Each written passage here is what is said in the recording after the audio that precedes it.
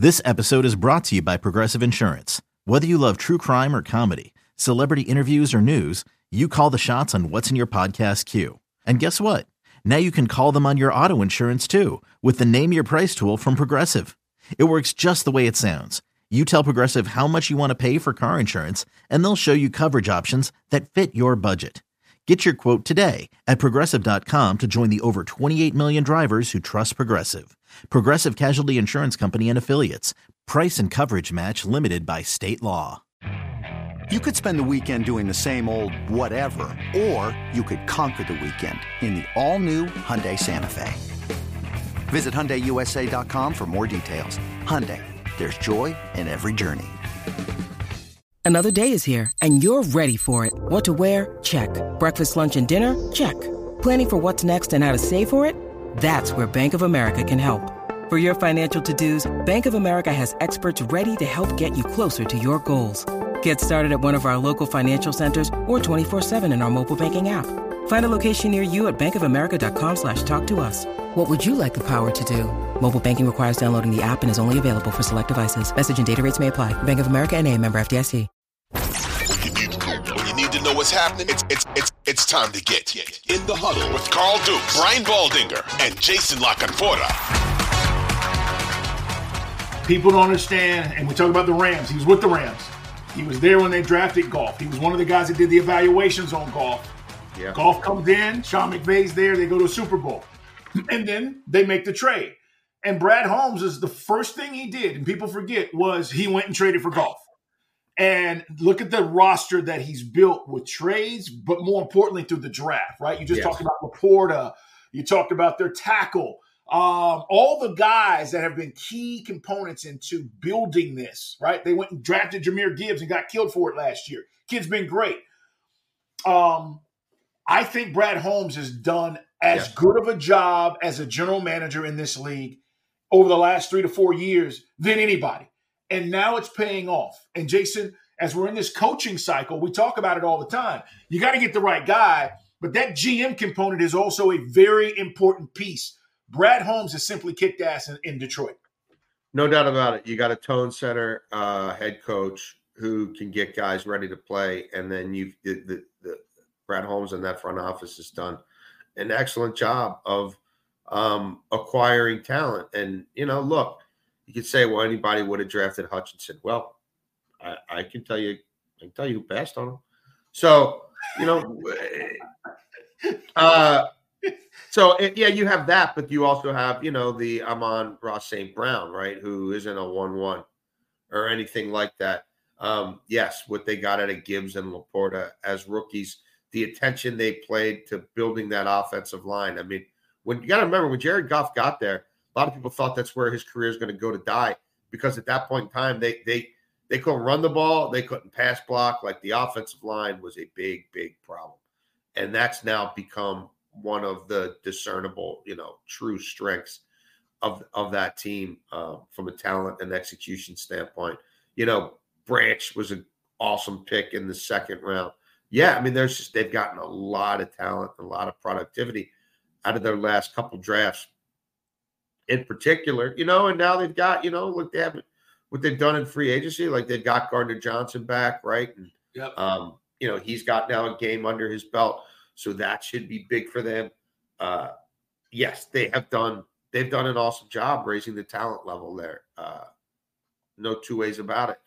And the quarterback has been an awesome fit for that dome and for what they're building. And he's got his confidence back. And you look at this field of remaining quarterbacks, and like, how many have been to a Super Bowl? Not a whole lot. He has. Yep. He has. So, and I suspect, that he gets a new deal. I thought before the season he was going to get a new deal at some point in time. A lot of people told me around the middle of the season Goff was going to get a new deal. I think Goff's going to. I think they're going to be riding with Goff for a while, and they're not going to need to move up to draft a quarterback or anything like that. Yeah, there's no better option in this particular draft than what you currently have, because you're still rolling the dice, whether you wanted to do that or not. I agree. can't wait to see that matchup with the Lions this coming weekend and see how that plays out. But we'll talk more about that. Got to give Jason Lock-On-4 some credit. If you listen or watch this podcast, however you access it, you can go on YouTube, In the Huddle Pod, for months. My man has been saying, I don't buy him. And I've been saying, come on, Jason. And he's been saying, I don't believe. I don't buy him.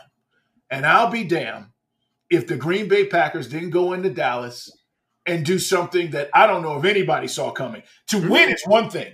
This was dominant. This was a dominant win. This was, you guys can't stop us. Jordan Love was basically saying, I'm going to do whatever the hell I want to do. Dan Quinn had no answers defensively. This was a beatdown. And now there are a lot of questions about where the Cowboys go. But let's talk about the game itself. What a game plan from Matt LaFleur to come out and then be executed the way it was by Jordan Love, Jason. Look, the Cowboys had massive flaws, and they were one of the most overhyped teams in gambling markets, one of the most over-talked about teams. One of the teams where you can't be that good and only have one way to win, right? And your way to win is play a lesser team, right? A team with lesser talent, play them at home, and score on your first 3 drives. And then play with a 2-score lead and run your cutesy, Smurf defense and move your best player around so you can hunt sacks, and bank on, a pick 6 against a crappy quarterback or, a middling quarterback, a pedestrian quarterback. Like that's who they were. Can't run the ball, can't stop the run. But nobody runs with us with volume because we played a pretty easy schedule and we got off the fast starts at home. And so we could live by this certain scripted template that works very well for us. But what happens when that isn't the case? They fall apart. And to keep running out there with some of the light personnel that they did while Aaron Jones is gashing you, I just found it laughable. Not surprising because it's who they are, but just like again, people want to anoint Dan Quinn, whatever. If I'm an NFL fan and Dan Quinn's coming to my city to be my head coach, I ain't all that fired up about it. I thought it was always a bit of a junk defense. A lot of their principles on the back end, the same stuff that just got Pete Carroll fired. So, whatever. He's a great dude. Everybody likes him. That's awesome. He was handed a pretty good scenario there. Like he was given a lot to work with there in Dallas, and he built something that only worked one way. And to see it fail that miserably repeatedly this year, whenever they faced anybody who could put up a fight, would inspire a whole lot in me. I hope you sprinkled on Green Bay on the money line. The 7.5 jumped that. I told you guys, this is a game, man. This is a game. And the longer it's close, the more Green Bay is going to win. The only thing I didn't like about the game is that it wasn't close at halftime, because I was hoping Green Bay would have been down by 7, and you could have got another, I don't know, plus 150 on the money line and maybe more at halftime, and then you double back. But the game was over at halftime, so there was no money to be made on Green Bay money line. They were the more balanced team. They were the better coach team. They had the better quarterback. They had the better offensive line. They could run the ball. I'm still not sure they can really stop the run, but we weren't going to find out in this game because Dallas can't run it. And they weren't going to shrink from this. Dallas it's loud. It's not an intimidating place to play. It's just not. It's not the black hole. It's not the dog pound. It's just not. And those fans knew in their heart of hearts, or really not in their hearts, in their mind of minds, that if Dallas didn't win the first quarter, they were probably in a world of hurt. And those fans would go quiet pretty quickly, waiting for the inevitable failure. I love LaFleur taking the ball first. I love him telling Dan Quinn, I got something for you, brother. Oh, yeah. I know who you are. And I don't think you can stop volume in the run game. And once I establish a little bit of that, I'm going to destroy you on play action under center. You're going to have no answers for it. Jordan Love barely threw the ball. You think of how awesome of a game he played. He threw it when he had to. And he threw it with precision, and he threw it all over the yard. And like, I think one guy on the team had more than 3 targets. Like, this wasn't like one connection with one guy that they rode hard. They spread it around and they found the gaping holes in that defense, and they took advantage of it when they had to. But most of the time, they just punched them in the face on the ground. And Dallas couldn't do anything about it. And really, the game wasn't even as close as the score looks, because nobody's as effective as scoring garbage points as the Dallas Cowboys. So, I mean, I hope he runs it back. Like, that'd be fun for me, because he may. I mean, seriously, he might just. I don't think he will. I don't think he will, but I hope he does, because that's exactly what he deserves, and what, like, they won't. He doesn't have the institutional wherewithal to. He's too emotionally connected to it. He's picked all the. Like we say this every year. It can't be Jerry's fault. It can't be the GM's fault, because the GM is the owner. Like, it can't be the way we build teams. It can't be the way we go after talent. It can't be any of that, because that's us. And so you couple that with a really uninspired, mediocre coaching hire, and a lack of any sort of adjustments, and really, I think, a lack of self-awareness from the owner to the coaching staff, that you can't self-scout enough to see who you really are and where your warts really are. Like, it's the same old Pablo.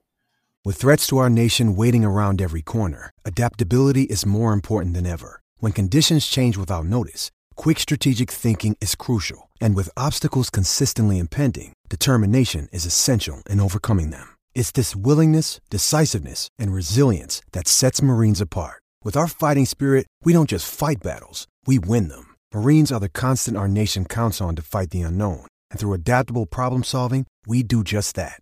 Learn more at Marines.com. Jordan Love, 16 of 21. You talk about efficient. Come on.